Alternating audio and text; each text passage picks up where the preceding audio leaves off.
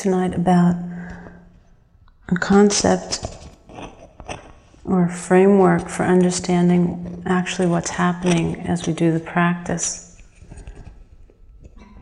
There's one of the famous lists of the school of Buddhism, which is called the list of the 10 Parmis, or perfections, or forces of purity.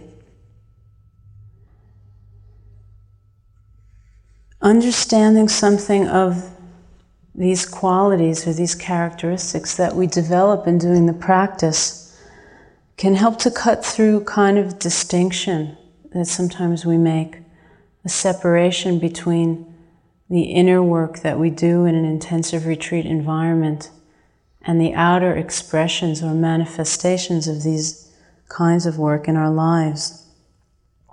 It helps cut through the barriers we sometimes erect between our sense of the power and depth of intensive practice and the power and depth of living a life of Dharma or understanding in the world.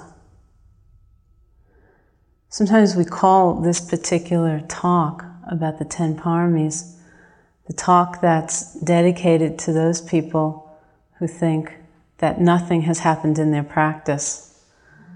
And they wonder if anything is ever going to happen in their practice, because the actual content or particular experiences may not be very different, today than it was a month ago when you began. And sorry to say, it may not be that different in the days to come. And yet there is something happening, believe it or not. There's the very definite growth and development and nurturing of these particular qualities and forces of purity within us. In an image that we've used before, when the Buddha himself was seeking enlightenment and made the resolve, as he sat under the Bodhi tree, to sit there and not to get up until he had penetrated fully into the truth, he was attacked by Mara being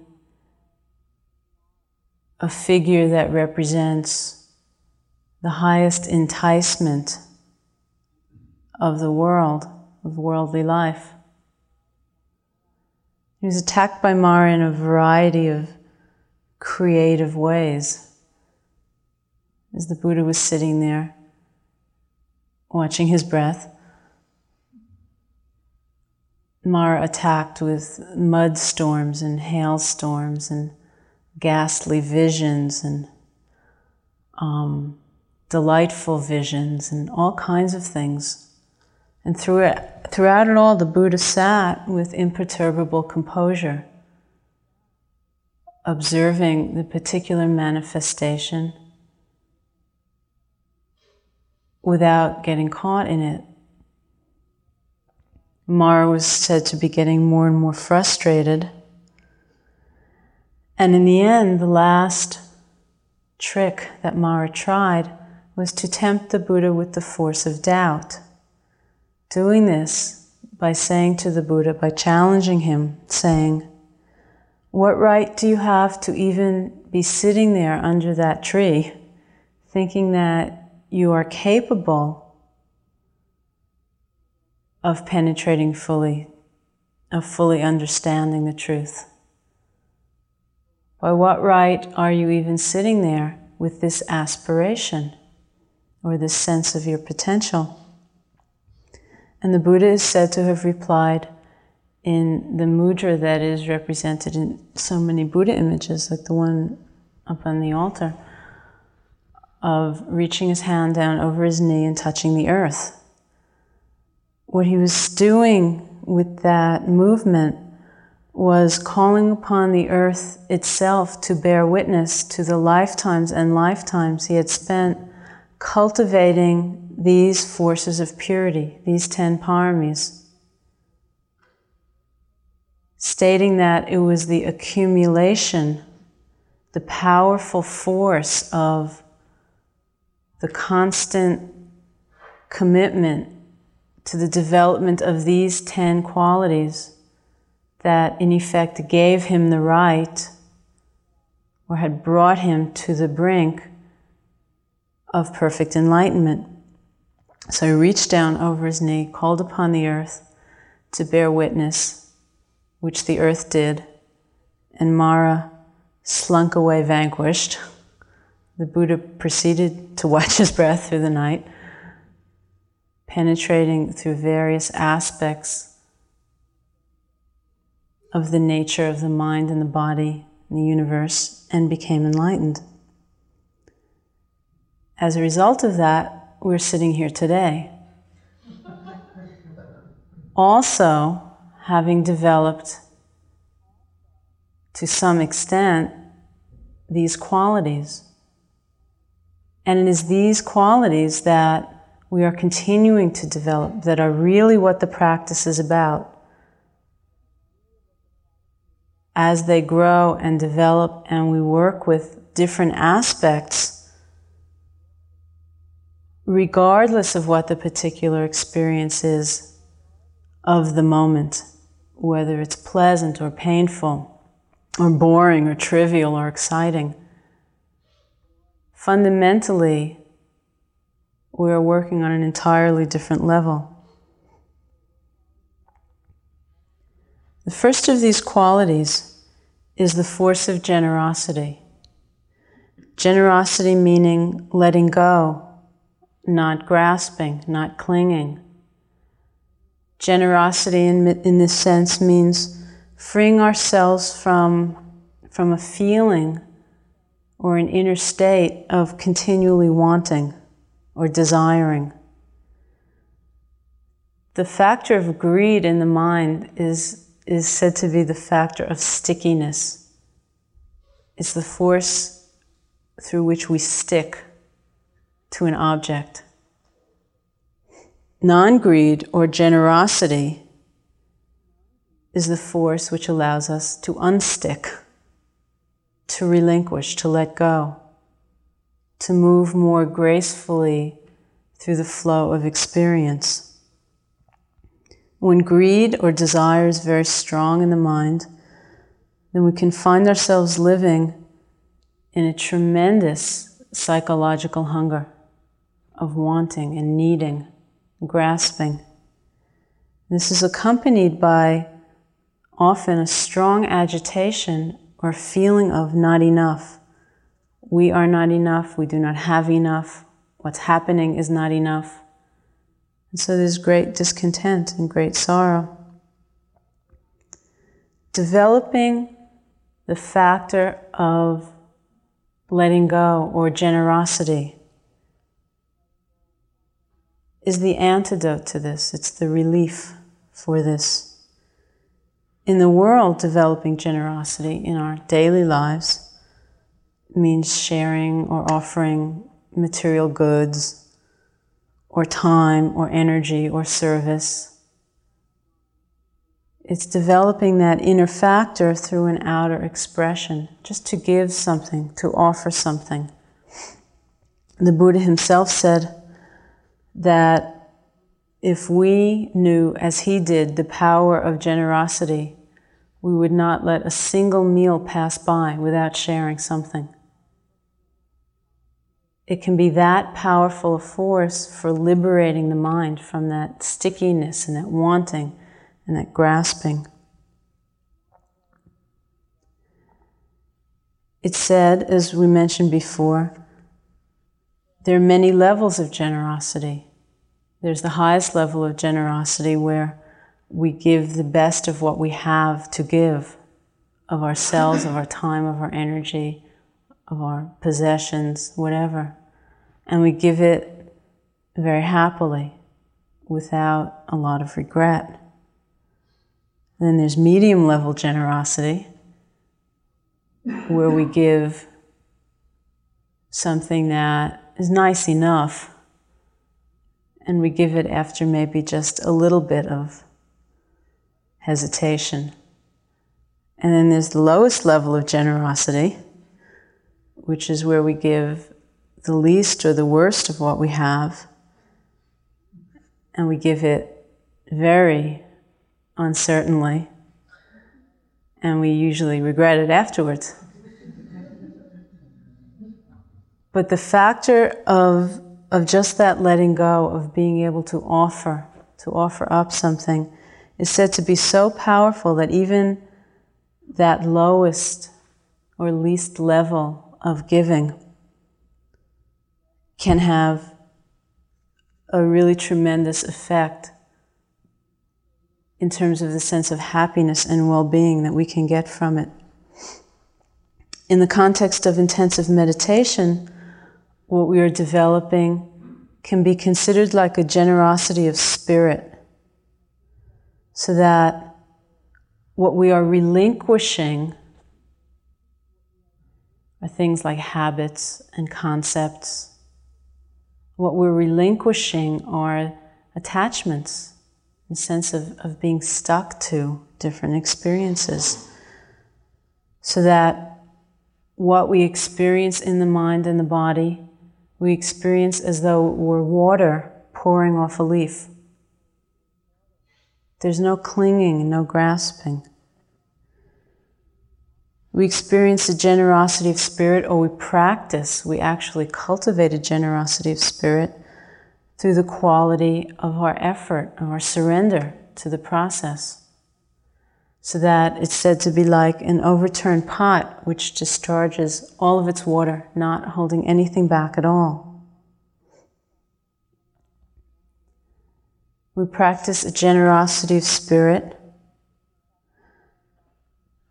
by recognizing our intentions and our motives.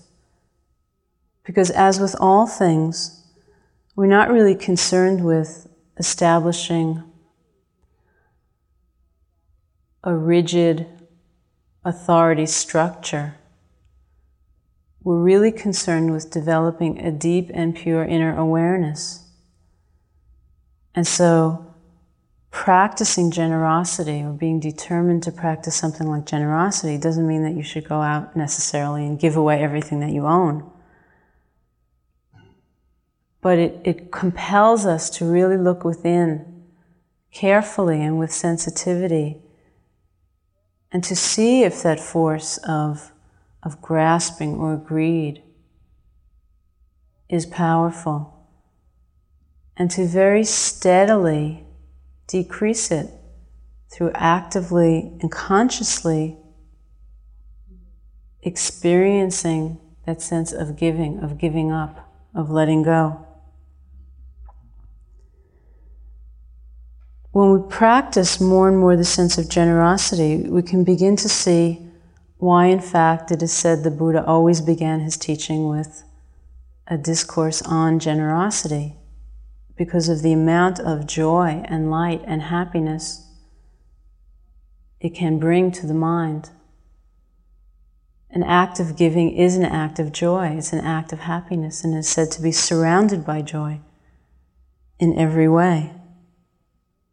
And as we cultivate that ability to let go, then what grows along with that is a lessening of sorrow with loss or change, because we have developed a more allowing and open spirit. It's a kind of forgiveness, of being able to let go. And so there's less difficulty and less conflict as things change. We also find that with the cultivation of generosity, there's an increasing insight into impermanence. When the mind is afflicted with a great deal of greed at any given moment, then we feel sometimes a strong disinclination to understand the changing nature of things, because what we would really like to do is hold on. When greed is very strong in the mind, we want to hold on to what's going on and continue to enjoy it. And so an understanding of impermanence is often blocked. When we can develop the power of generosity, the purity of generosity, in the sense of the Parmis, then we are more and more able to let go, more and more able to be allowing with things, and more able to understand fully the changing nature of phenomena. So it's a very powerful attribute that we can cultivate both here and in our lives, in our daily lives. It's said that when the Buddha was trying to decide whether or not to teach the Dharma and was somewhat disinclined to teach, he surveyed the world with his psychic vision, and the thing which touched him the most and called forth that determination to teach was looking around, and it wasn't even seeing so much the extent of people's suffering, but it was seeing the extent more of people's ignorance. It was seeing how very much people wanted to be happy and how so often they went about it in ways that were guaranteed to make them more unhappy. So it was that sense of ignorance, of not understanding. Because so often our conditioning tells us that letting go or not grasping or being generous is a very foolish act, that true happiness can be found in holding on tight, and if that doesn't work, then in holding on tighter. And yet there is great suffering in that course. So the factor of something like generosity is stressed over and over again because it is one of the ways that we can bring great joy into our lives, as well as develop that openness and allowing of mind which will lead to much greater depth and understanding of the practice. The second parami of force of purity is that of morality, which Joseph spoke about just the other night. Having a commitment and living out a basic sense of morality, of a determination not to harm oneself or to harm other beings, is considered the essential foundation for inner development. To try to come to a deep understanding of who we are and what our lives are about without this foundation is sometimes compared to being in a boat that's still tied to a dock and straining and straining and straining to row away. There's something that will definitely keep us bound, and no matter how well-intentioned and powerful the exertion might be to pull away from the dock, we first must untie the boat.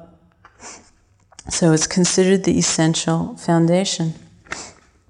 There's a sequence from the Visuddhimagga, which I'd like to read, describing this process of why moral discipline, or sense, an inner sense of what is harmonious and what is not, is the essential foundation.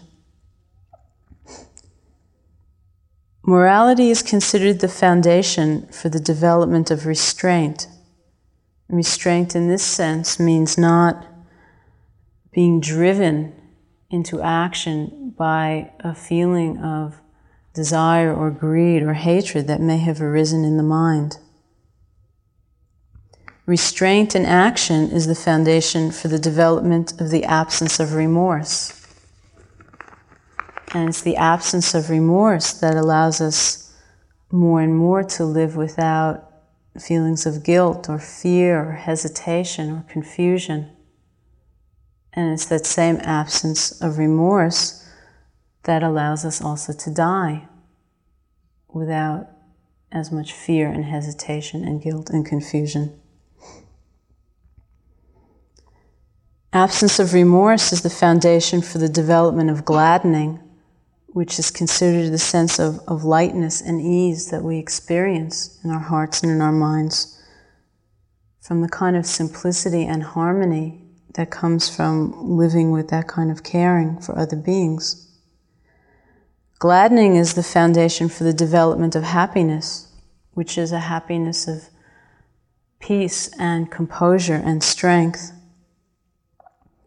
Happiness is the foundation for the development of tranquility, which is stillness and clarity of mind, rather than the kind of turbulence and agitation that we can experience when the mind is full of worry and remorse and guilt and speculation.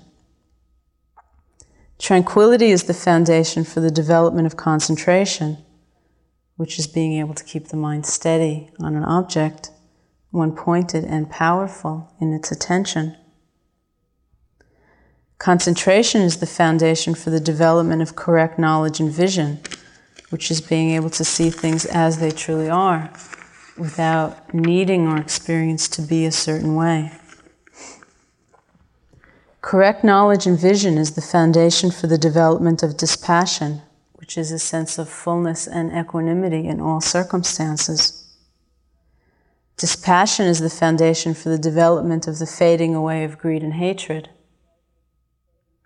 Greed and hatred, the fading away of greed and hatred, is the foundation for deliverance. So it's in just that sequence that the power of aligning oneself with that sense of harmlessness and love and compassion for beings, for life, can lead us step by step to the possibility of deliverance. To live with a powerful sense of a moral commitment to oneself and to others is to be able to live with less fear and less enmity, less anger. There's not a kind of grieving over the past, guilt and agitation that we can so often experience as soon as we come into a quieter situation like this.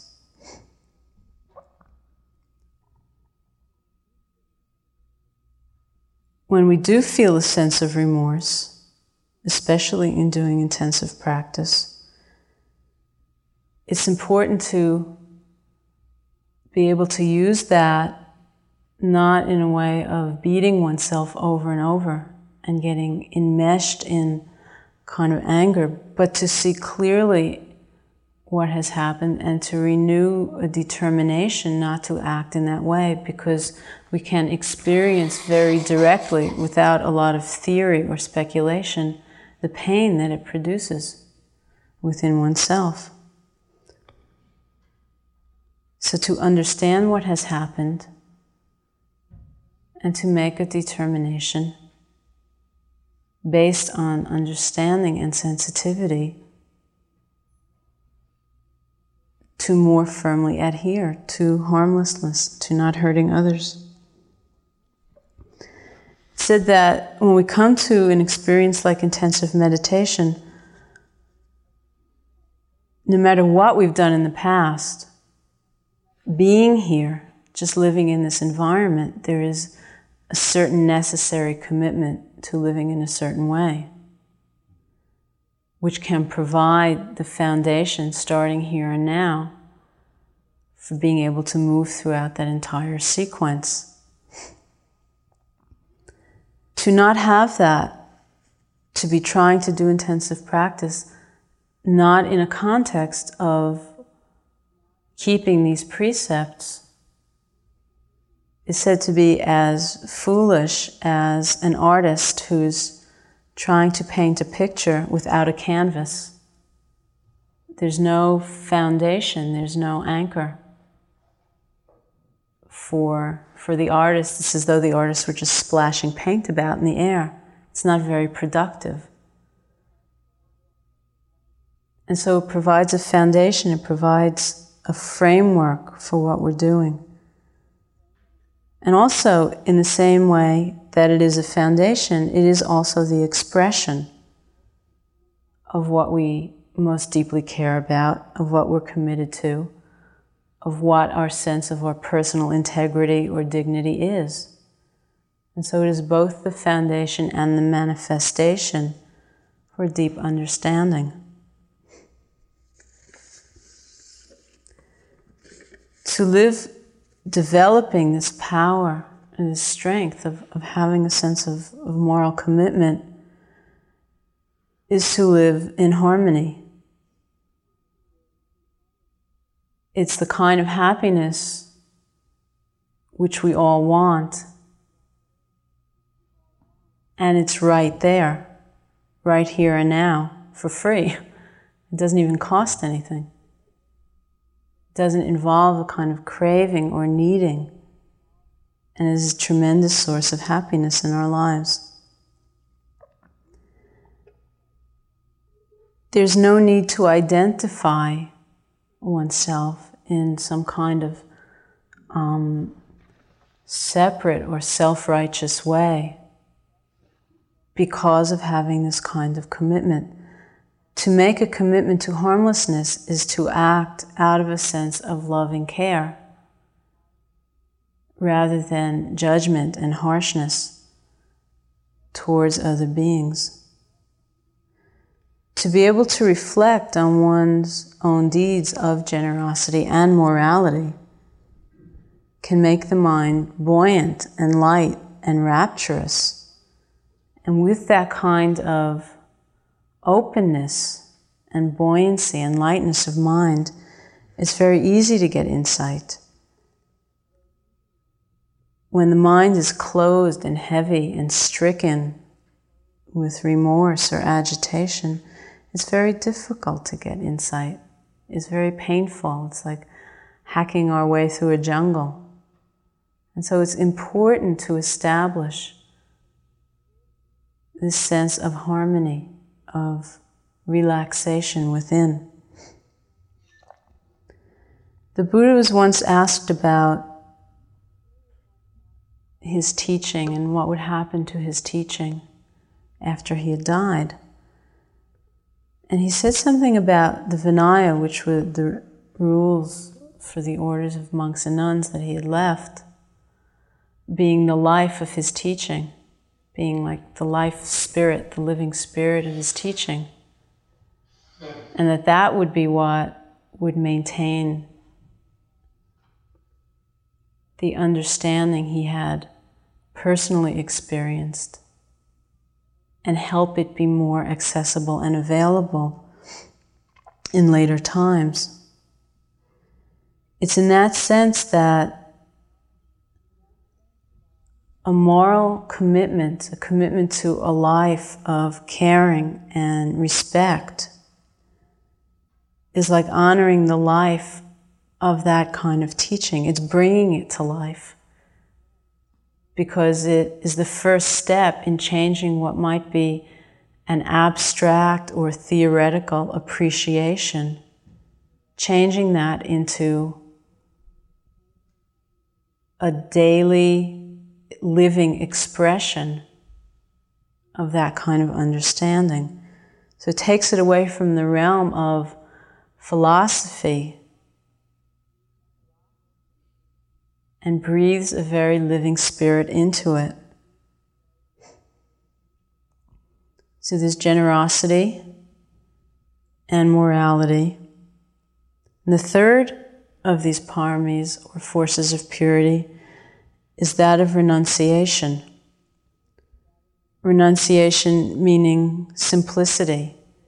It's as though you were asking yourself the question, as you may have been asking yourself, what do I really need to be happy? And it's asking that question carefully, because generally what we find is we don't actually need very much to be happy. That simplicity itself can bring great happiness. And when our lives are very complex, then often it's as though our lives, our day-to-day lives, become like maintenance. There's so much energy we need to expend just to hold it all together that it becomes more like an act of maintenance sometimes than much of a life. And so it's respecting what can be a great beauty in our lives in renunciation. And it doesn't mean something dark and heavy and self-denying. It really is an act of great joy as well, just as generosity is, because it is based on the understanding of our not needing so much. And it's based on the sense of self-sufficiency and delight in what we do have,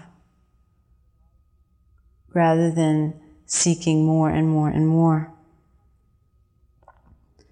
In the context of intensive meditation, what we renounce, although we've all renounced a lot, generally speaking, just to be here, most of all what we renounce is a world of sensory stimulation that we're quite accustomed to.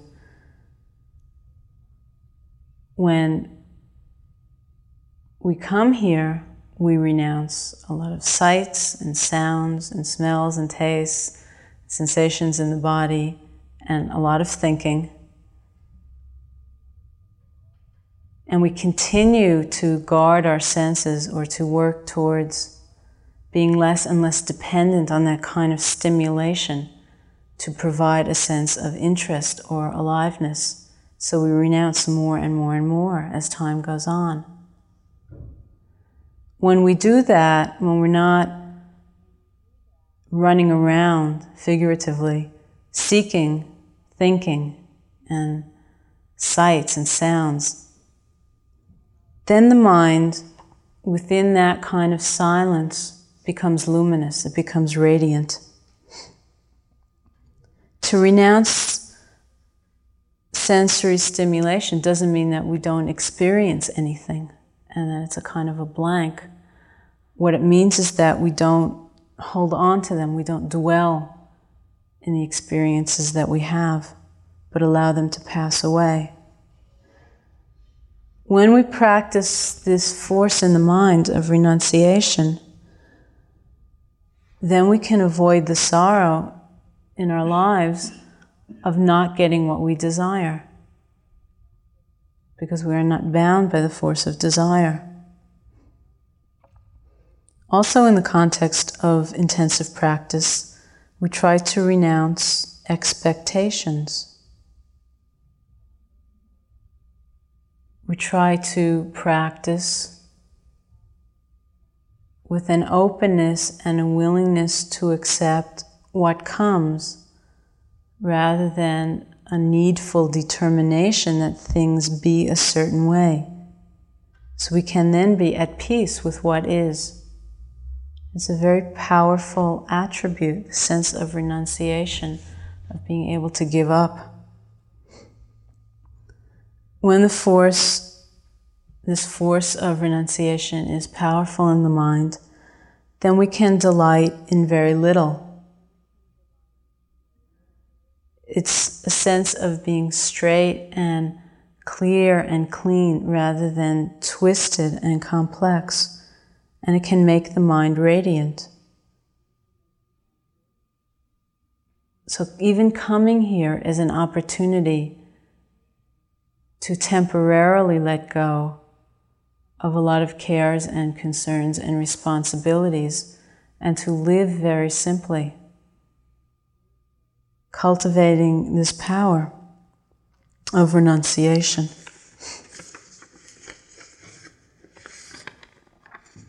The next parmi, or force of purity, is that of wisdom. Something within the practice, which is called right aim, brings about, over time, an intuitive understanding of the nature of things. It's not an intellectual appreciation, but a very deeply felt intuition about the nature of things. Right aim might best be understood if you imagine yourself shooting an arrow at a target. If you're either too energetic or not looking at the target, or too enthusiastic, too eager, then it is very possible the arrow will overshoot the target and it will land somewhere beyond it. If there's not enough enthusiasm or energy, or there's just too much sluggishness or dullness, then you might just barely pull the bow and the arrow will just fall short of the target. And if there's not enough power of penetration or not enough interest in what's going on, not enough concentration, then the arrow might hit the target with just a glancing blow and veer off to the side, not really penetrate into the target. In just that way, our target is the experience of this very moment. And our arrow is the faculty of attention or mindfulness. So we are trying to aim our mindfulness at the experience of this very moment. And if the mind is agitated or restless or simply not paying attention to what's happening right now, then it's very easy to overshoot the target. And when we're falling asleep and we're dreamy, then it's very easy to have the arrow fall short. And when the mind is not concentrated, and we're not taking much of an interest in what's going on, then it's very easy, all too easy, to have the arrow just hit the target with a glancing blow and go off. With right aim, with the sense of aiming just towards this very moment's experience, with a balance of energy, not too much and not too little. As we do that, moment after moment, then automatically intuitive understanding and wisdom will develop. And it's in that sense that wisdom is considered a parmi. What do we see? The first thing that we see as this intuition starts to develop, or one of the first things that we see, is just the nature of mind and matter.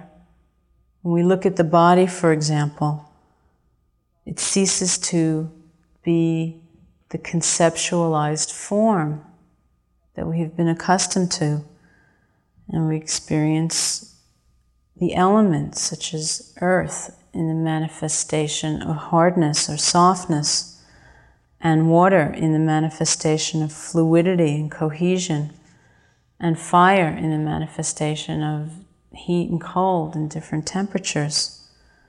And we experience the air element, which is a sense of tension or tightness, and then in its dynamic aspect is movement. That is what we actually experience. We can begin to discern that there's a distinction between the mind and the body, that there's a difference between the noting mind and the object that's being noted. And we can understand the relationship between mind and matter, or the body and the mind, in terms of cause and effect. We can watch and see how that relationship unfolds, how they relate to one another. What happens when there's an intention and then the body moves, or there's a sensation in the body and a response is born of that. So we can pay attention to the interplay of mind and matter. As we do that more and more, what becomes all too obvious is how very much everything is changing. That there's a momentary experience which arises and passes away within the body or within the mind, continually coming and going. All mental and physical phenomena, from moment to moment, are completely devoid of permanence. And so we get a growing sense of wisdom about the nature of change. We can see that it is actually the rapidity of change which keeps us blocked, or keeps this truth, this fact, from being less apparent. And as our attention gets more and more acute and powerful, we can break down the seeming solidity of objects, because our attention can become much more rapid and much more fine. And we begin to see how fleeting, how tentative, how temporary is everything that we experience. There are a lot of images that are used just to try to give a sense of how there is no solidity, no substantiality in this ever-changing universe. The Buddha said that life is like a flickering lamp, or like a star at dawn, or like a drop of dew on a blade of grass, or like a rainbow, or an echo, or a dream. It's so tentative, it's so fragile, everything that we experience within the mind and body.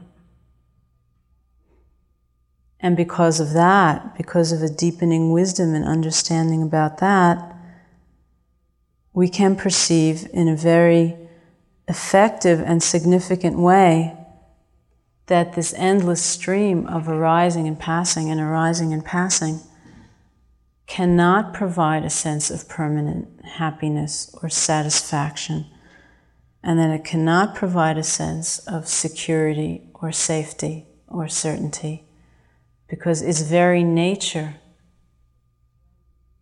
is uncertainty and change.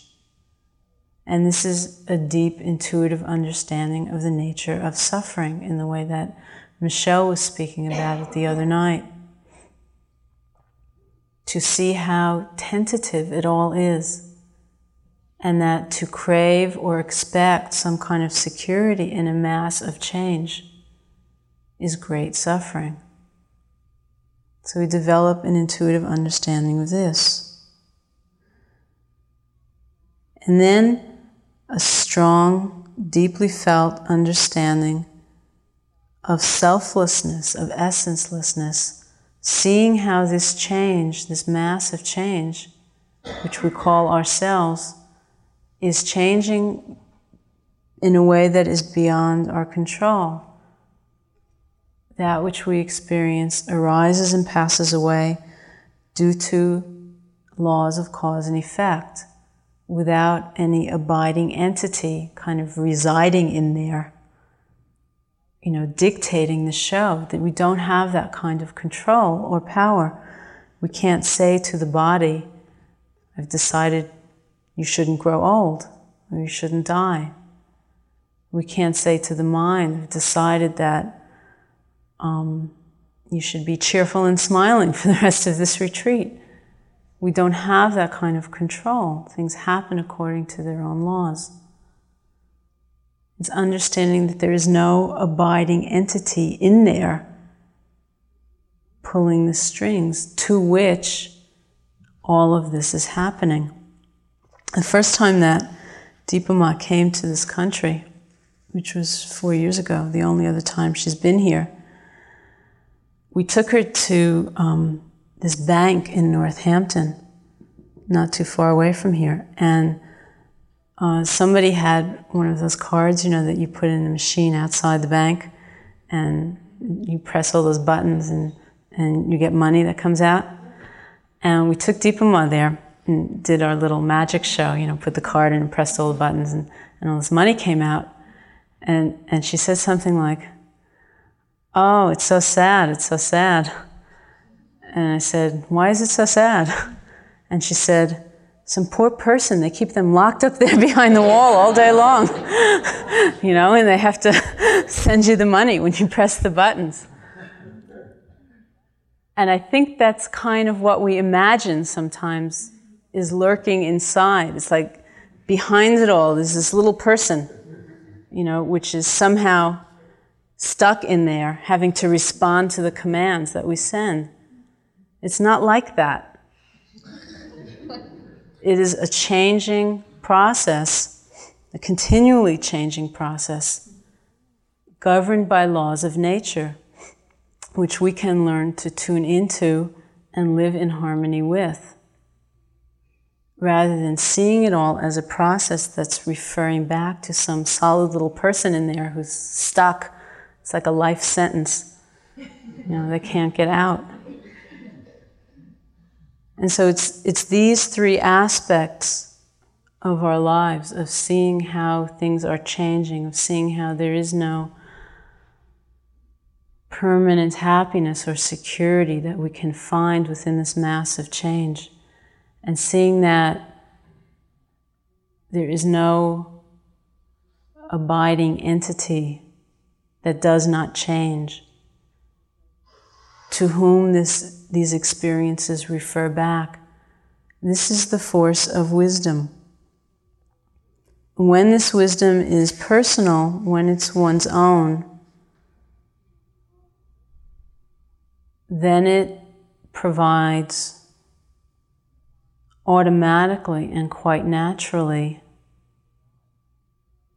a delight in the first three of those parmis, in generosity and in living a life based on love and compassion and not harming, and on renunciation, on not needing a lot, because it is based on the understanding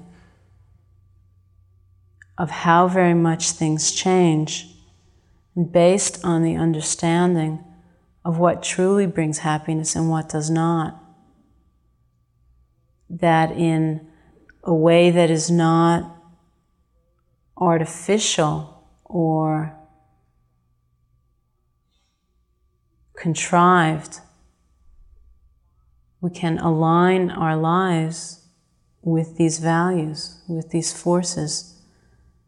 And so they all have a very reciprocal relationship to one another. The more we practice generosity and actively practice a sense of morality and renunciation, the more we are cultivating the ground out of which wisdom can arise, and the more we understand and learn about ourselves and the nature of our lives, the more the natural expression of that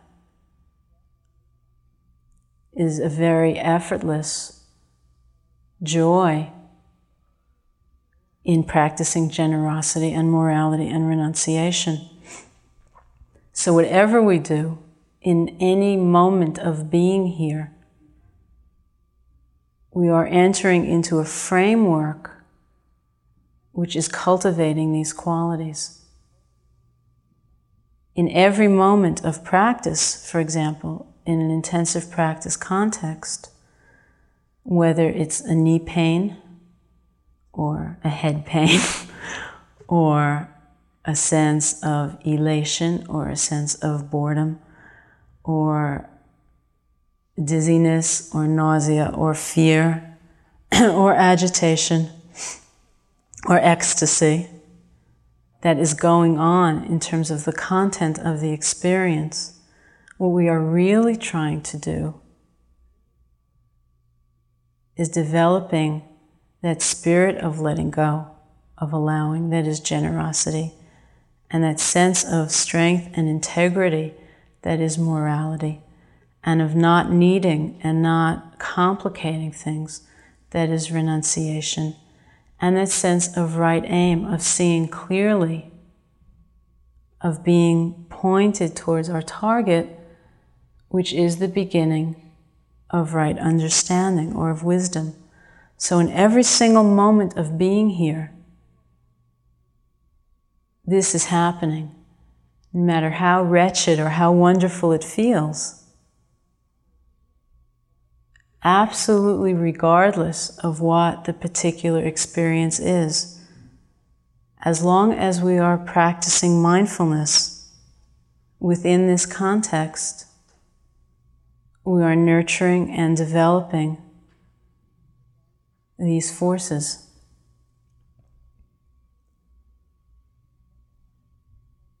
I'd like to take a few questions now, and then the next time I speak in 2 nights, from now, go on and finish the rest of the list. So there's coming attractions. That's patience, truthfulness, equanimity, and some more. Does anybody have any questions? Yeah.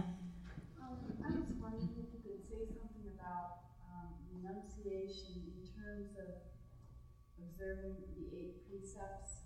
It's like it's something that I totally don't want to do, and I'm wondering if it would be valuable to go ahead and do it even in light of that. It might be. I was thinking of that third part, whatever, the lowest level of I think things like that, like undertaking the 8 precepts, when you can do it in a spirit of exploration and joy, even though you don't want to do it, there's a kind of joy just in seeing what you can do and how it feels and what's going on, then it's a very great thing to do. You know, it doesn't have to be, even though you don't want to do it, which is understandable, you don't have to undertake it in a kind of mean-spirited way.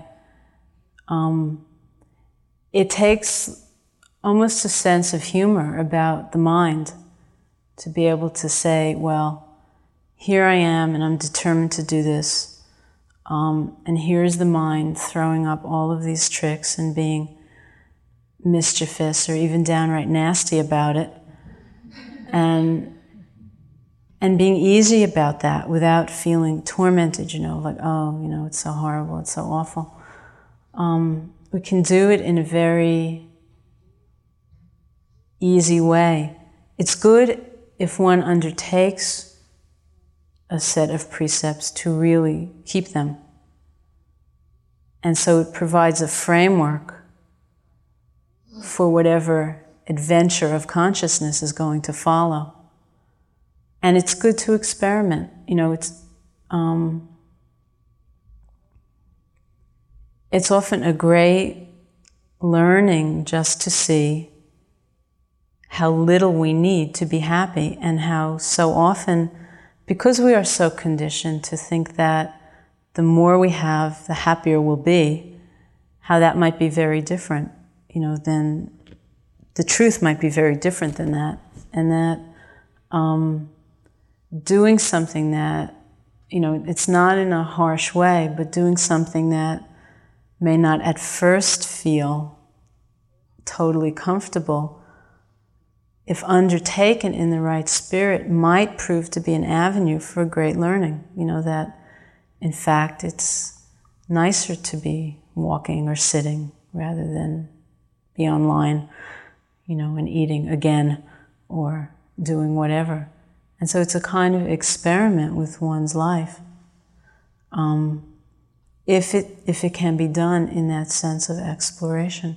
And then it's very great. I think that for many people, coming here to this environment is automatically a tremendous renunciation.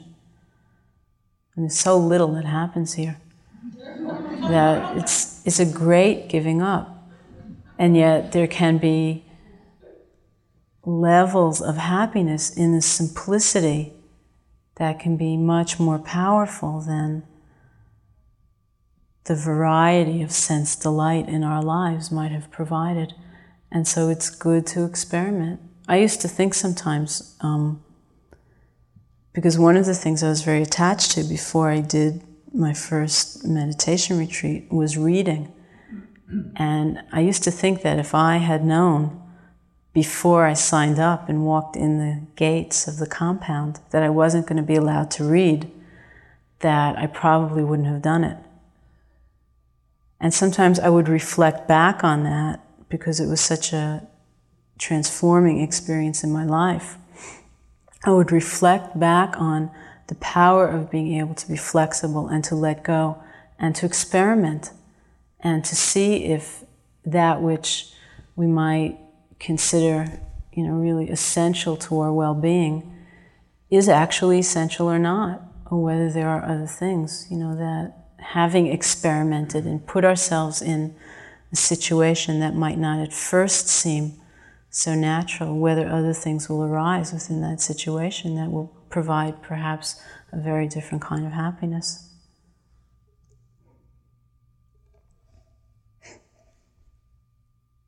Nikki? I have a question about right name. I've really been noticing in the past week or so that I'm amazed in walking meditation at how much my mind has the capacity to keep on thinking. And that no matter how much I slow down, I find it begins thinking. And it takes an extraordinary effort, I find, to drop my mind, I don't know what the phrase is, into my leg and really keep it there. And I'm wondering if you could say something about that. I mean, it's just it's flooring me. And it's very painful. There's a real pain and suffering in the amount of thinking that goes on and the inability to stop it. Rather than trying to stop the thinking, because that, again, is outside of our control, it's really a question of continually renewing the interest in what's going on in terms of experiencing the stepping or the walking. So noting very carefully can help that, especially if you note as you're walking slowly. If you use the noting at the very beginning of the process, so at the very beginning of lifting your leg, you note lifting, which leaves the time and the space for carefully paying attention to all the different sensations, and then the beginning of moving the leg forward, and then in the beginning of placing, to note placing, and then to pay very careful attention. So noting helps that. And also if you find that you're lost in the thoughts, just stopping, and kind of resettle back into the experience of the step. It helps to try to pay careful attention to the sequence of experience so that what we call a step might be, a moment of pulsation, and then a moment of tension, and then a moment of pressure, and a moment of vibration, and a moment of movement. And, it's a whole sequence of actually distinct sensations that have a relationship to one another. And so it's perceiving it on that level. It's as though you were looking at your leg under a microscope, but not looking, just feeling. And that's the other thing that might help, is if you find yourself thinking and lost in the thoughts a lot, then see if you can close your eyes for a moment and reconnect to a sense of feeling. Because sometimes, as so many of us have the tendency to be very visually oriented, then there's a sense of, it's like then the little person or consciousness is up in the head somewhere, and it's almost like looking down at the foot, and it's very separate, and that can lead to more of a sense of getting lost in the mind. And one thing we try to do to help counter that in the practice is develop a much stronger sensitivity to actually feeling, in the sense of tactile sensation. And so if you find yourself lost a lot in thought, you might just stop for a moment and really feel what the sensations are, and then open your eyes again, and start again. But I also want to reinforce that sense of not feeling distraught over the amount of thinking that's going on, or how the thoughts are, what they might be saying, because that really doesn't matter. It's much more a question of how enmeshed you become and how caught up you become, so that if you walk, from here to there, and you haven't felt any sensation at all because you're lost in your mind, then that's the time to really stop and begin again in a very careful way. But the actual amount of the thoughts and content or the stuff that the thoughts is saying. That's just outside of your control. That's another lesson in anatta. That you can't stop that.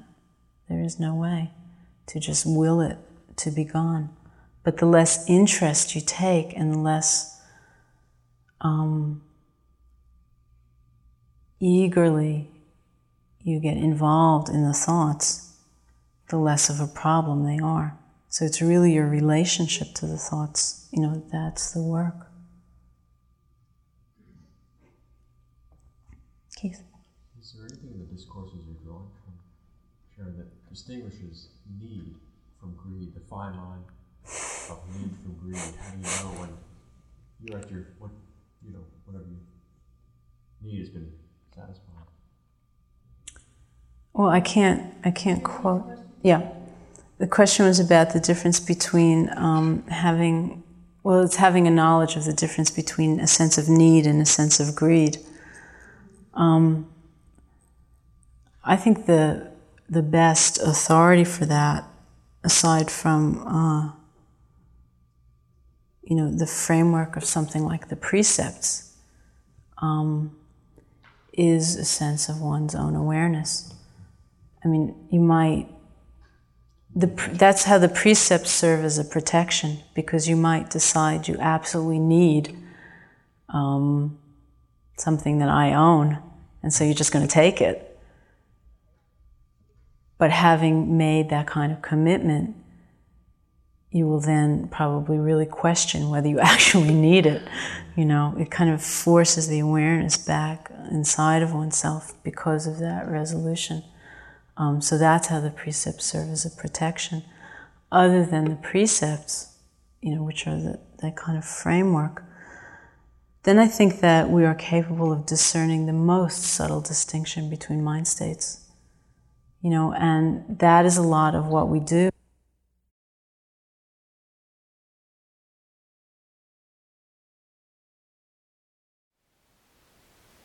Thank you for listening. To learn how you can support the teachers and Dharma Seed, please visit dharmaseed.org/donate.